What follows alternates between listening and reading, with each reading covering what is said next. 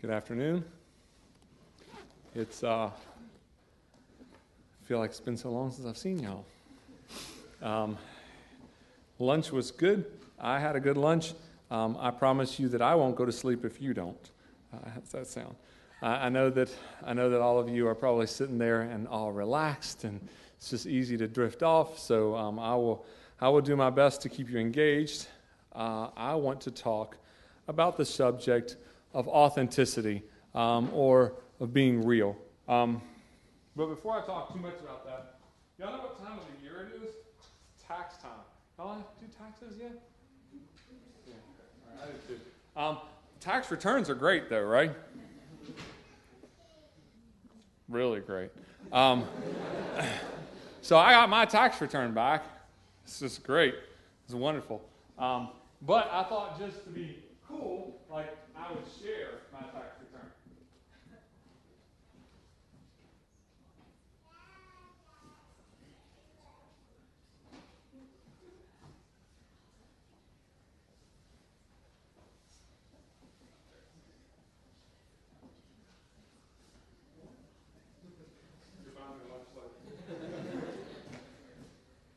All right, so of those of you that got these bills, are you delighted?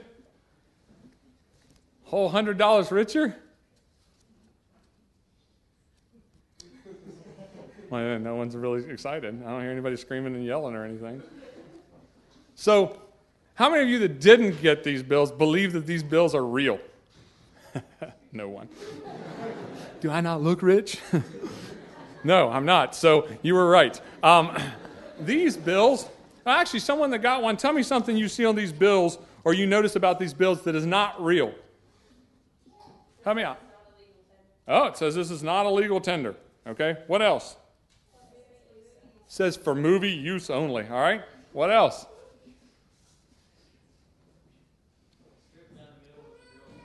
All right, strip down the middle isn't real. Okay. The treasurer isn't the current treasurer. Okay, all right. Notice what the treasurer says. Movie props. And I think the secretary is Great Fat White Productions.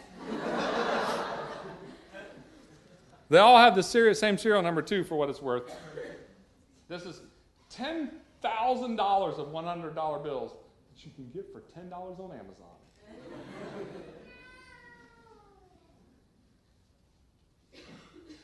Why didn't y'all think they were real? Even before you saw them, why didn't you think they were real? There you go. Everyone knows I don't have 10,000 disposable dollars. All right? My tax returns were not that great. Why else?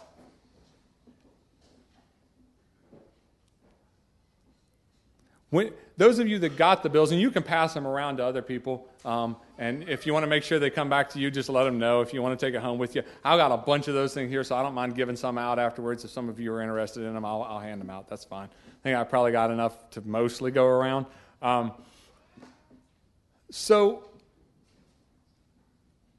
if you think about the bill when you actually have it in your hands, it feels a little different. I worked for a bank for years, and our tellers could almost instantly feel a counterfeit. The best counterfeits were bills that had been washed and reprinted. So it was actually the same paper that was a real bill. So they take a 1 and they would bleach it off, and then they'd reprint it with the new 100. They take a $1 bill and turn it into a $100 bill, and those were the best. But even those, our tellers were really good at spotting those. Just being around it, you get to feel what's real, you get to see what's real, and then you get to understand what's not real, what's not authentic.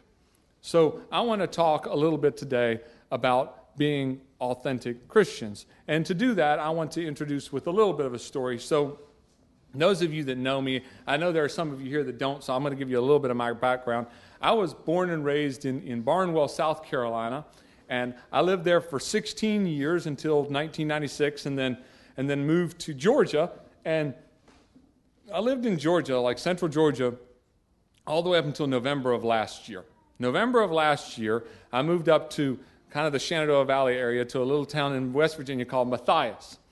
And And I've always been from the South, and I like getting out and doing things. I'm a very adventurous person. And I'm sorry, I couldn't help but notice that there's one whole bench here that's completely empty. Is there something wrong with that bench? Is it broken? That's very odd. No one sits on the one bench. All right. So anyway, sorry, I'll move on now. So I move up here, and like down in Georgia, I would sometimes we would go out on the lake in the summer, and I'd go water skiing, and I'd go knee boarding and wakeboarding and tubing, and loved all that stuff. And I already told you that I rode dirt bike. I didn't say I was good, but I did ride it, right? So I did this kind of stuff. And so when I moved to West Virginia, my thought was, one of the things that I can do now, if I have to put up with this horrible winter, one of the things that I can do is just see if I can make it from the top of a really snowy slope to the bottom of a really snowy slope. And I thought that I should do this by putting a snowboard on my feet. That sounds like a great way of doing it, because walking down is fine, but sliding down is better, right? And so I need to go snowboarding. Well, I decided that I was going to go. This is a brilliant idea. I'm smart like this. So I decided that since I've never went snowboarding before, the best way to learn is to go for an 8-hour session. All right, those of you that went know where I'm going with this. All right, the best way to learn is to go for a full 8 hours, and then surely by the end of 8 hours, I'll know what I'm doing. What I didn't think about was that surely by the end of 8 hours, my body will be so broken that there will be nothing left to walk away with. So I went, and I went down the little baby slopes, because that's what you do when you start. And I wasn't good. I wasn't good. Still am not, for what it's worth. So I was going down, going down the little slope, and I got to the point where I could make it all the way down the slope without falling. I fell a lot of times to get to that point. But I'd make it from the top, and I'd get down that thing. And then I'm like, all right, okay, this is good. I'm learning. I'm starting to know what I'm doing here. And so I got to the point where I could turn, I could toe turn, I could heel turn, I could heel brake, but I wasn't very good at toe stopping. That's just because that's when you put your back toward the place that you're going, and you put your front towards the top of the mountain, and then you lean upwards so that you toe stop. And that just doesn't make much sense, because I like to see what I'm stopping into, I mean, a tree hurts just as bad either way, but I'd like to see it coming, right? So there I am, and I decide that I'm going to go up to a more difficult slope. This is because I've learned what I'm doing now. And so I go to a more difficult slope, and this slope was more difficult by a fair stretch. And as I was coming down it, you get up a pretty good bit of speed, and especially right towards the end, it's just like a lot of speed at the end, and then you get down to the end of it, and that's right where everybody stops to get back on the ski lift. And so the first couple times that I was going down, and I noticed this, and so I'm like, well, I gotta slow way down. Well, then my buddies were saying, man, here's the thing about snowboarding. It's kind of like biking.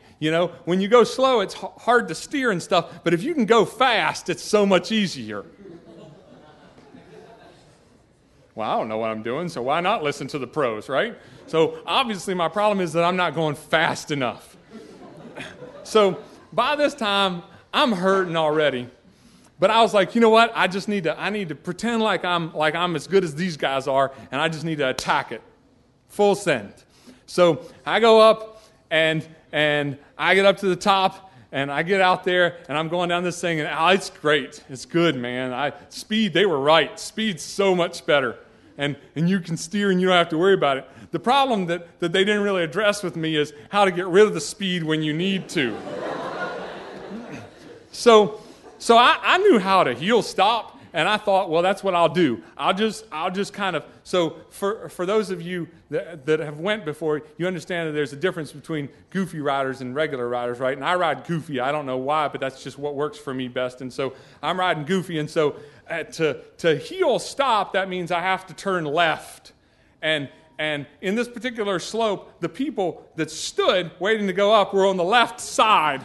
So as I'm looking over there and realizing the amount of speed that I've built up now is monumental, and that if I go to the left to stop, I surely will hit someone. So then I started to think, well, the only thing that's left for me now, the only recourse truly, is to toe stop. I mentioned earlier that I'm not good at that, right? So I said, toe stop it is. So I start to go into a toe stop, and as I'm moving into it, I notice that there's a few stragglers off on the right side. They're off there by themselves, but I thought, all things considered, there's a lot of stragglers here and a few here. Let's go for the few. So as I start to toe stop, I'm beginning to think, all right, now the last thing in the world that I want to do, and I was so wrong, but the last thing in the world that I want to do is toe stop so hard that I fall on my face. So I should go a little gentle on the toe stop.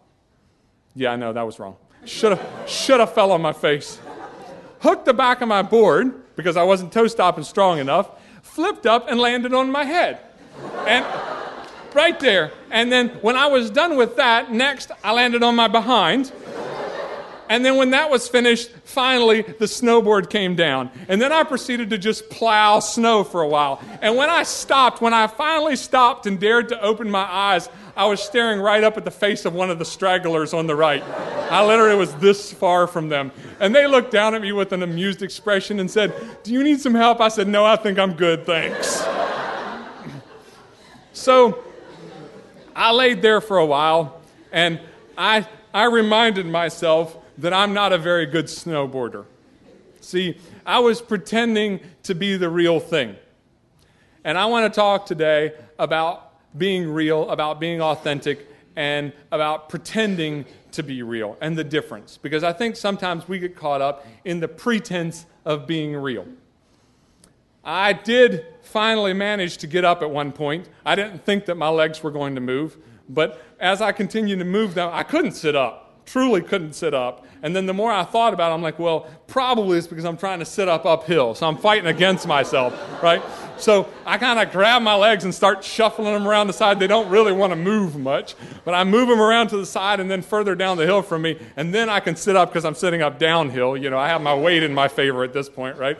And substantial. So I sit up and I unstrap the things and I take the board off and I hop up. I can barely walk, but I managed to walk, and I went right to the rental store to turn it back in.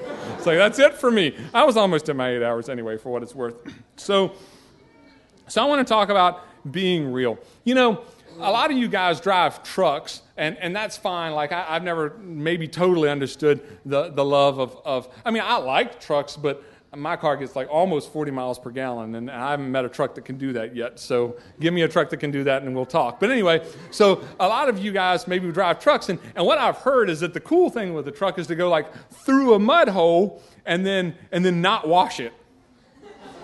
Like, just leave the mud on it, because it's cool if you can go through mud, and that's how you show that your truck is tough. So the more mud you can get on it, the better, and then you just wait a while to wash the thing. Maybe don't wash it at all. You know what I saw the other day? They make spray-on mud for trucks. Yeah, it's for the guys that live in the city and can't find a mud hole. They can pretend. They can spray on mud. Now, I say that to say, how real are you? Are you spraying mud on the truck of your spiritual life? Or are you really hitting the mud holes? I'm going to go back to a story, and if you want to turn there, you can. Well, first of all, before I do that, I want to look at what Joshua says about being real. You can turn to the book of Joshua with me for a little bit. Joshua 24, verses 14 and 15. They say, "Now therefore fear the Lord." This is Joshua talking. He says, "Now therefore fear the Lord and serve him in sincerity and in truth, and put away the gods which your fathers served on the other side of the flood and in Egypt, and serve ye the Lord. And if it seem evil unto you to serve the Lord, choose ye this day whom ye will serve, whether the gods which your fathers served that were on the other side of the flood, or the gods of the Amorites, in whose land ye dwell. But as for me and my house, we will serve the Lord." Notice what Joshua says here. He says, choose who you're going to serve, but then be authentic in your service. He says, if you're going to choose to serve the old gods from before the flood, or the gods of the Amorite, fine, but do it. Don't pretend who you are. Or serve God and do it. But as for me and my house, we will serve the Lord. He's saying here, I picked the Lord. But he's telling the people to be authentic in who they're serving. Don't pretend. Don't put on pretense. Now, I think that sometimes because of our background, most of you were raised in probably conservative Mennonite churches, and so because of our background, sometimes we learn really good how to pretend. We learn really well how to come to church on Sunday, how to say the right things, how to do the right things, and then when we're off by ourselves, we can just be whoever we want. Or in our own minds, we can believe what we want. But as long as we just do the right things, as long as we go to church on Sunday, everything's good. That's like spraying mud on a truck. It's pretend. It's not real. And I'm afraid that sometimes we get so caught up in that we, as young people, we grow up in that, and then we kind of forget to ever realize that there's a need for authenticity. And so then we just go on throughout. We start to grow into adults, keeping on being fake. It's just about doing whatever needs to be done to make sure that all the rest of the church, you don't get in trouble or whatever. That's not an authentic life. Look, Joshua talks about, in the same passage a little earlier, Joshua talks about someone who wasn't authentic. Let's look at verses 9 of chapter 24, if you're still there. We'll look at verses 9 through 13. It says, actually, we'll stop before 13. We'll just read a couple verses here. It says, "Then Balak, the son of Zippor, king of Moab, arose and warred against Israel, and sent and called Balaam, the son of Beor, to curse you. But I would not hearken unto Balaam. Therefore he blessed you still, so I delivered you out of his hand." This man, Balaam, is a person today that I would like to talk about. What do you know about Balaam? He had a talking donkey. And honestly, every time that I've ever talked about Balaam and asked people, what do you know about Balaam? That's what they know about Balaam. And that's fine. That's really, that's kind of the highlight of the story, right? But I almost don't think it is. I want to tell you the story of Balaam, and I want to talk a little bit about it. And I think the talking donkey's all fine and good, but Balaam is a prime example of a person who is being completely fake and pretending to be completely real. So I want to talk about Balaam, and in this I'm going to talk about 7 things that fake Christians do. And then I'm going to contrast them with 7 things that authentic Christians should do, right? And don't get me wrong, this list of 7 things is not a conclusive list of all things that fake people do, right? It's 7 things that I'm taking from this story, okay? I do feel like it covers a lot of territory, but it's probably not fully conclusive. You can find the story of Balaam in Numbers chapters 22 through 24. If you want to turn there, you can. We're not going to read this story. I'm going to tell you the story, and if you're questioning any of my details, well, it's found in those 3 chapters. I promise it's there, okay? To tell the story of Balaam, we have to rewind just a little bit in Israelite history. So you know about the Israelites, right? You know that they came out of bondage in Egypt, and then they came through, and they sent 10 spies up into the land of Israel, and 12 spies, rather, and that didn't work out very well, right? They send 12 spies in, and only 2 of them come back with a positive report, and because of that, they decide not to do what God wanted them to and invade the land. And so, as a result of that, they had 40 years of wandering in the desert. Okay? So 40 years they wandered around in the desert where everyone got to die that was 20 years or older back when they had sent the spies into the land. Except Aaron and Joshua. So now, after this 40 years, they have come up, and if you've got maps in the back of your Bible, you can feel free to look at this. I'm going to give you kind of a visual reference of the land of Israel for just a little bit, but if you want to look at a map, you can do that, and you follow along too. So, in your mind's eye, picture the land of Israel. You've got the Sea of Galilee, you've got the Jordan River, then you've got the Dead Sea, and down on the east side of the Dead Sea, the side away from the Mediterranean Sea, on the kind of the outside of the land of Canaan, on the east side of the Dead Sea, you've got Moab, and then below Moab, you've got Edom. So it's the Edomites and the Moabites. And so the nation of Israel is coming now. Finally, the 40 years are over, and it's time for them to go into the land. And so they go to pass through the land of Edom, and they say to the Edomites, will you let us pass through your land? We're not going to bother you. We're not going to war against you. In fact, we won't even pick your crops. We won't steal your stuff. We just want to take the King's Highway and just slip up through there, okay, the main highway through there. The Edomites said, nope, no way. They actually brought out an army that was forceful enough that the Israelites said, you know what, never mind, we'll go around. And so that's what they did. They went around the outside. Well, when they came up to Moab, the Moabites didn't want them to come through either. And so they slid through kind of on the boundary line, the northern boundary line of Moab, which is at the very top of the Dead Sea. Okay?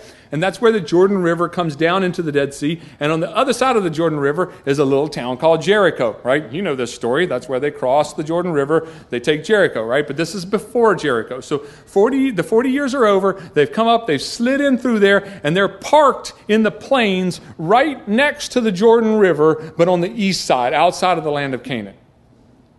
Now, Balak is the king of the Midianites and Moabites. He's the one that they've selected for their king. And he freaks out.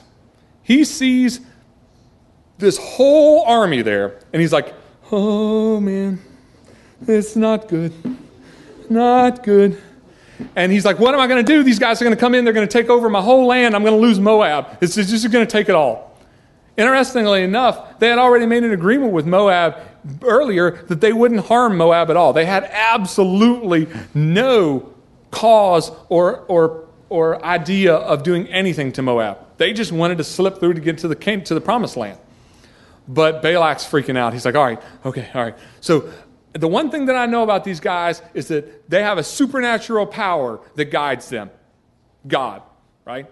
And so he's like, I need to deal with this in a supernatural kind of way. And so his mind instantly went to Balaam, because Balaam was a guy that when he said something was blessed through God, when he said something was blessed, it got blessed. And when he said something was cursed, it got cursed. And he's like, man, if I could get Balaam, I could pay him however much. It doesn't matter at this point because we're going to die. So I'll just pay him whatever and get him in here and just have him curse these people. All I need him to do is curse them, and then they'll be cursed, because that's the way that Balaam works. He's like, I need to go get Balaam. So he sends elders from his land and sends them out to go get Balaam. Now, the problem is that we often think, when we think of this story, we think, they just went around, they took a left at the 7-Eleven and found Balaam's house, right? It wasn't that easy. Balaam was actually, the Bible says that Balaam was over near the Euphrates River. That's 500 miles away. They traveled nearly 500 miles to go get Balaam so that he could come back and curse these people. And the elders go over there. They travel all that way over there, and they go to Balaam's house. They're like, man, we need you. We need you to curse these people. And Balaam had talked with God. He understood the process. He's like, y'all stay the night, and I'll talk with God, and I'll tell you tomorrow. So they stayed the night, and that night Balaam talked with God, and God said, you will not, absolutely not go curse these people. You will not travel along with them. I don't want you to do it. Made himself very clear to Balaam. So the next morning, Balaam comes back to these men and says, all right, look, guys, sorry, it's a no-go. Can't do it. Sends them packing. I have to think, and I'm reading into the story a tiny bit here, but I have to think that Balaam gave them some kind of hope that maybe he could be persuaded. Because they go back, and no sooner do they get back to their land, and Balak sends the princes and greater princes, basically is what the King James says. So he sends his very best princes, his very best dignitaries. He's upgraded from elders to princes now. And he sends them back with promises of great riches, and he says, go get me Balaam.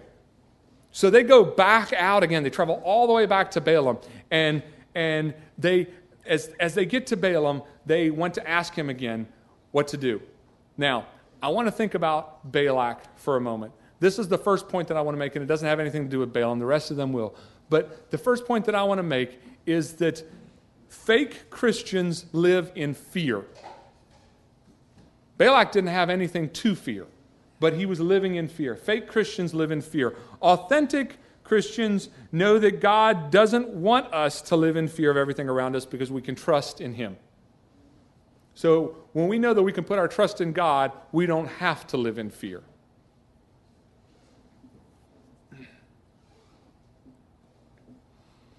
So now, Balaam is asked by these princes, they said, will you please come and curse these people for us? Now he's got the dignitaries, he's got the guys that you have to really scrub the floors for before they come. These are the best of the Moabites. And they come in and they say, please, what can we do? How much money is it going to take to get you to come curse the Moabites? And he's like, he said, I can't do anything yet until I go and I pray again. Now, God had been exceptionally clear to Balaam the first time. It says he talked with God. Like, this isn't kind of like you say a prayer and then you think God may have said something to you. This was a direct communication. God said, you cannot do this thing. So Balaam goes back a second time, and that time at night he says, God, can I go curse these people? The exact same thing God had told him not to, right? It's kind of like saying, Mom, can I get a cookie out of the cookie jar? And Mom says, no. And so 5 minutes later, you're like, Mom, can I please have a cookie out of the cookie jar? Right? She had already said no. Balaam knew when he was going in what God's will was. Notice, though, that Balaam pretends to be so spiritual. He's like, I need to go talk to God about this. And so he goes and he talks to God. And the second time, God says at night, he says, you may go, because basically Balaam had already set his mind up to. He says, you may go, but you can only say the things that I tell you to. You can only say what I tell you to. Now, that leads me to my second point. Fake Christians want to be in control. Balaam here wanted to be in control. He wanted to control his life. He wanted to do what he wanted to do. Fake Christians want to be in control. Authentic Christians accept God's will without continuing to question him. See, Balaam's interest was actually in money and prestige. That's why he wanted to go along. And you don't read that right here, but we find that a little later in the passage when we deal with the angel and the donkey. Balaam's true interest was not in doing God's will. It was in what he could benefit from this. But he did say, I can only say the things that God tells me to. That was what he told him when he went back with him. And so he starts heading back, and it's nearly a 500-mile trip, and he's on his donkey. And this is the story we all know, but I'm going to give it to you anyway. So they're walking along on a plain road, just a standard road with fields on either side, and an angel stands in the way of the donkey. Balaam can't see the angel, but the donkey can. And so the donkey goes off into the field to go around it. Balaam is furious. And so he beats the donkey. And the donkey gets back on the road. Well, the next time, the way is narrower. There are walls or something on either side that are somewhat in the way. So the way is narrower, and the angel stands in the way. And so the donkey goes to go around. Well, the problem is that there's a wall there, and the donkey, in trying to get around the angel, pinches Balaam's leg between the donkey and the wall. Which sounds painful just to think about it, because it's not just pinching, but it's kind of scrubbing as you go along, you know? It hurts, doesn't it? Right? So Balaam's furious again, and he beats the donkey again. Finally, they get to the place where there's this narrow way that's not wide enough for two to slip by one another. And the angel stands in the way once again. And the donkey, seeing the angel and knowing that it can't possibly get around the angel, just squats down. And Balaam is once again furious. He's like, And so he beats the donkey again, a third time. Now, he did this because he wanted to go there, and he wanted to get prestige. He wanted to get money. He wanted to get the funds. He wanted what he could get out of this trip. Fake Christians, this is number 3, fake Christians are selfish. Fake Christians are selfish. I didn't say shellfish. It sounded like I did, but they're selfish. All right? Authentic Christians know that God's will comes before our own personal interest. Now, Balaam has beat this donkey now 3 times. He's frustrated because his day's not going the way that he wants it to. And you've probably been in this situation before, where things don't just go like you want them to, right? Which leads me to my 4th point, and that is fake Christians are controlled by their environment. Fake Christians are controlled by their environment. Authentic Christians refuse to let the struggles and frustrations of their daily life keep them from focusing on God. I have a personal illustration here, so we're going to dive away from the Balaam story for a little bit. We're going to talk about me for a little bit, and most of my stories are all about me being an idiot, so here we go. So anyway, when we last year, when we were looking about moving up to West Virginia, so we moved to West Virginia to help kind of support my mother-in-law through a tough physical time for her, and there were some other things that went into it, but when my wife and I were talking about it, we're like, there's no possible way that we could make this move. We own a house. We've got, we could list out 100 things. It's not possible for this to happen. And even if it did, it would take a lot of time and everything. And so we had prayed about it, and we're giving it over to God and everything. And I'm like, God, I don't know what you want me to do, but I want to find out. And so I'm truly not a huge fan of the fleece method that Joshua used. And I didn't want to just set a fleece. Like, I didn't just want to say, well, God, you need to show me by doing such and such, because I feel like that's just a little too controlling. It's not the way we should treat God. We should work with God. And so as I'm driving along to work one day, I'm praying. I'm like, God, I would love to have a sign. I would love to just have something just where I would know what you want us to do, And God's basically in my head. I hear, and it's not really a voice, but it sticks in my head, there's like a flat tire before the end of the week. I'm like, what? Yeah, that's right, you heard me. A flat tire before the end of the week. And I'm like, God, okay. All right. So I drove home that day, and I went into Dorcas, and I was like, man, how do I even talk about this? This is weird. So I go into Dorcas, I'm like, I was praying today, and I don't know, I feel like if we're supposed to keep moving towards this move, keep thinking about this move, that we're going to have a flat tire before the end of the week. And she looked at me like, what? She said, now I'm going to be stuck on the side of the road with a flat tire. That's what she said, and she was just she was laughing about it. And I'm like, no, hopefully it's not you. Hopefully if we have a flat tire, it's me. That was on a Wednesday. 2 days, Thursday, Friday, is plenty of time for me to forget about it, right? So I have Thursday and Friday are going along, and life is going fine, and there are no flat tires. And so Saturday I go out. It's a August day. It was hot. Georgia heat outside, and I kind of like the heat, but when you're really working and sweating at the heat, it can get frustrating. So I have this old snapper mower. It's got a pull start engine on the thing. It's a riding mower, but it's got a pull start engine. And so I'm out there with this mower, and I'm trying to crank it out. And for some reason, this thing does not want to crank. It normally cranks up like 1 or 2 pulls, and boom, it's up and going. But not today. Oh, no, not today. So I'm sitting there, boom, boom, and nothing's happening. I'm getting frustrated, and I've got a dog that likes kind of engines. Like, anytime there's an engine running, she wants to kind of bark and carry on, right? And so she comes up, and she's yipping. I'm like, Inca, that's her name. I'm like, Inca, hush it. And I'm cranking it up. Stop it, dog. And so I'm getting frustrated at the dog, and I'm trying to crank this mower up, and it's just the day's not going the way that I wanted it to. And I'm trying to crank, and finally she comes over and bites the back tire and bites a hole straight in the thing. Like, she's nipped at tires before, but she's never bit a hole in a tire. And so, trust me, at this point, I'm beyond frustrated. I'm not talking to God about anything. I'm chasing the dog trying to kick that girl. I'm like, ha! Get!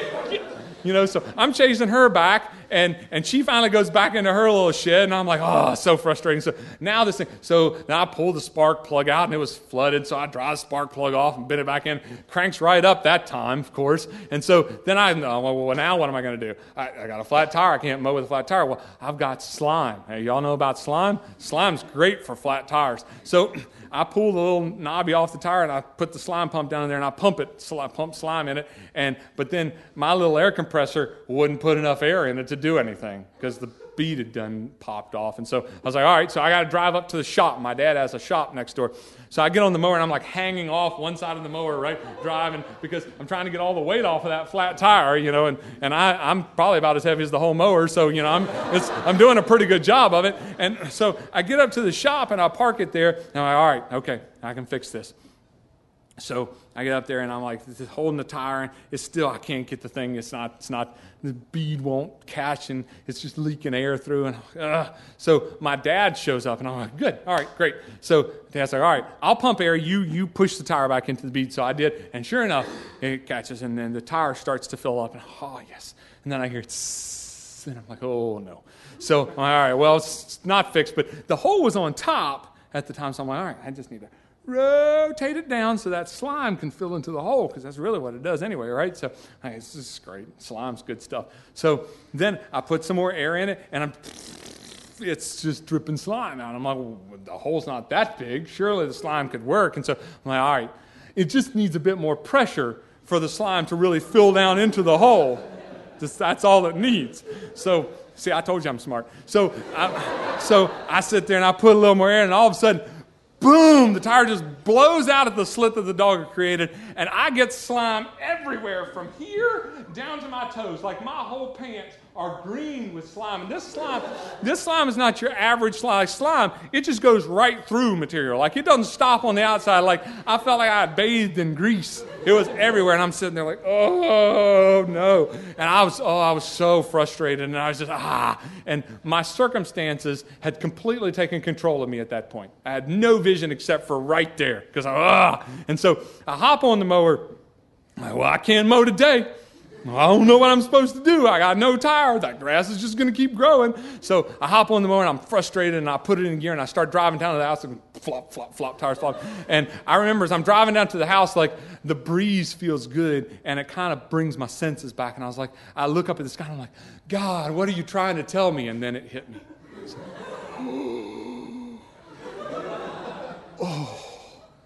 And I really think that it took all that to get through my thick skull. You see, we get caught up sometimes so much in the circumstances around us that we can't see the things that God wants us to. And that's exactly what was happening with Balaam. He was so caught up in the circumstances of what was happening with his donkey being stubborn that he couldn't see what God was really trying to tell him. So Balaam here, I'm switching back from my story. My story actually ended okay. That was pretty much the end of it, and that took us on the next step forward, and step by step, God made a way, and we moved up. So anyway, Balaam now is on his donkey that's kneeling on the ground, and he's beat her again, and God gives the donkey a voice, and she says, why are you beating me? Why did you beat me these 3 times? And Balaam says, man, let me tell you what. If I had a sword right now, I would cut your head off. And the donkey's like, but haven't I, like you've had me my whole life. Haven't I been faithful to you? Have I ever behaved like this before? And Balaam says, well, actually, no. And then Balaam can see the angel. And the angel chose Balaam out because the angel and God knew Balaam's true purpose for going. He was going for selfish reasons. So, sorry, I need to flip my paper over here. So Balaam then, after God talks to Balaam through the angel, Balaam confesses. He says, God, you're right. And I want to do what's right. And God again reminds him, he's like, you can only say the things that I tell you to say. Because Balaam had intentions of going over there and kind of doing his own thing. Remember, he was being selfish. So the next thing is that fake Christians aren't willing to admit their mistakes. Fake Christians don't admit their mistakes. If you want to see a prime example of this, the only difference between Saul and David, primarily, is that one was willing to admit he made a mistake, the other was not. Look at Saul's life. Every time he messed up, he blamed it on someone else. And when David messed up, he took the blame for it. Now, I realize there are other differences, but that's the primary difference of their relationship with God. Fake Christians aren't willing to admit their mistakes. Instead, they blame it on others. Authentic Christians accept responsibility, they confess, and they make it right. So Balaam sees the angel. The angel says, your ways are perverse, and Balaam repents and actually offers to turn back and go home. But at that point, now God has a further purpose for him. He says, no, you can go on. And so Balaam goes on. Now, this is where we get to the funny part of the story, I think, if the rest wasn't already funny enough. He goes there, and Balak, it's like, oh, great, Balaam's here. So he's like, all right, Balaam, come here. We're going to take you. Now, you're going to curse these people, and you do what God wants you to. So we're going to take you to a high place where we make Baal worship. That makes a ton of sense, right? Take him to a Baal worship place so that he can talk to God. Okay. So they go to this Baal spot, which is a high place, and they look out, and there they see the people. And so Balaam had already said, now I can only say what God tells me to. And so Balak said, all right, man, here you go. There they are. It's time to curse. So Balaam talks to God, and God gives him words, but the words are not cursing at all. They're blessing. So he blesses the people. Balak's like, man, that's frustrating. That's not what I brought you all this way for. Like, I promised you riches not to bless them. You went and blessed them. He's like, all right, listen, how about this? How about if we go to a place where we can just see the front of the camp? Like, not the whole thing, because maybe if you see the whole thing, you're having issues. But what about if you could just see a piece of them? And then you could kind of curse them, and then it could just like spread through, right? Like a disease, right? So he's like, let's just do that. Let's get you where you can just see the front. So they take him to the spot where you can just see the front of the camp. He's like, all right, now, here's your chance. We'll start small and grow up, right? So let's start small. Just curse this bit. And Balaam goes again, blessing. And Balak's like, man, this is not what I brought you here for. He's getting frustrated. He's annoyed at Balaam. And so he's like, all right, Balaam, listen. We're going to go up. Those of you that are from the valley, and maybe even some of you from here, have any of you been up to Reddish Knob? Some of you have. Okay, great. All right, so from Reddish Knob, you can see for like miles. Like you can see for such a long way. And so Balak was like, let's go up to Reddish Knob. And then you can see all of it. And you can see all of it and everything else. And you can just kind of shoot it out there over them. Just a nice little curse. Just lay it out there. Okay? And so they go up to the high place, the real high place. And Balaam there, not only does Balaam say what God wants him to, but the Bible says that the Spirit, God's Spirit came over Balaam, and he poured out a blessing and the prophecy. He prophesied Jesus coming at that point. And that's fascinating to me. Like, he prophesied a Redeemer. And because God's Spirit came over him, and Balak's like, man, listen, I don't know. Like, I've tried everything with you. This is clearly not working out for us. And so he says, just go home. So Balaam does. Balaam splits and goes home. And I wish that I could tell you that that's the end of this story. But I want to say, though, that for Balaam here, he was doing what God told him to. Fake Christians, this is my next point, fake Christians only help others when it helps themselves. Fake Christians only help others when it helps themselves. And that kind of goes along with the idea of being selfish, but it takes it even a step further. Authentic Christians bless those around them with the things they say and do. And so here, for once, finally, Balaam was doing what God wanted him to. He blessed the people. And that would be fabulous if the story ended there. But do you know that as we go on later on throughout these passages, every time we find Balaam mentioned again in the Bible, he's a bad guy. Every time. In fact, it talks about his death in the book of Joshua when the Israelites went to capture a land. Balaam wasn't on the side of the Israelites. He was on the other side, and he got killed, right? And then Revelations talks about Balaam. And you know what Revelation gives us a unique insight. You know what Balaam did? Balak said, and it's not here in this passage in Joshua, but Revelations tells us about it. Balak said, go home, Balaam. And Balaam said, listen, I'll go home, but let me tell you something. If you really want to win, if you really want to beat these Israelites, you send your Midianite and Moabite women down there, and you get them to marry your women and then lead them into idolatry. That's the way that you win. That's how you beat this war. And so that's exactly what Balak did. Balak started sending women down there, and the Israelites were camped there for some time, and so they started taking these Midianite and Moabite wives, and then they started raising children, and they were getting caught up in idolatry. And in fact, later on, we find that there was a huge plague that actually killed off a lot of the Israelites because they had intermingled with the Moabites and Midianites. So after all that Balaam had done, he finally takes that one last step to just kind of stab him in the back, which comes down to my final point, and that is that fake Christians put on a false front and hide their sinful attitudes and actions to look good for those around them. Basically, it's that fake Christians will put on whatever face they need to be convincing. You've known fake people, right? It's the same with fake Christians. You may have even known fake Christians. They say the right thing, they do the right thing, but ultimately they don't live the right way. Their heart's not right.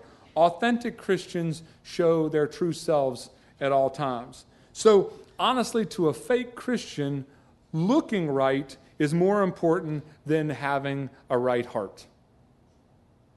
And if you can look at yourself and say that it's more important to me what other people think of me and that I look the right way than it is that I'm actually right with God, then you're fake.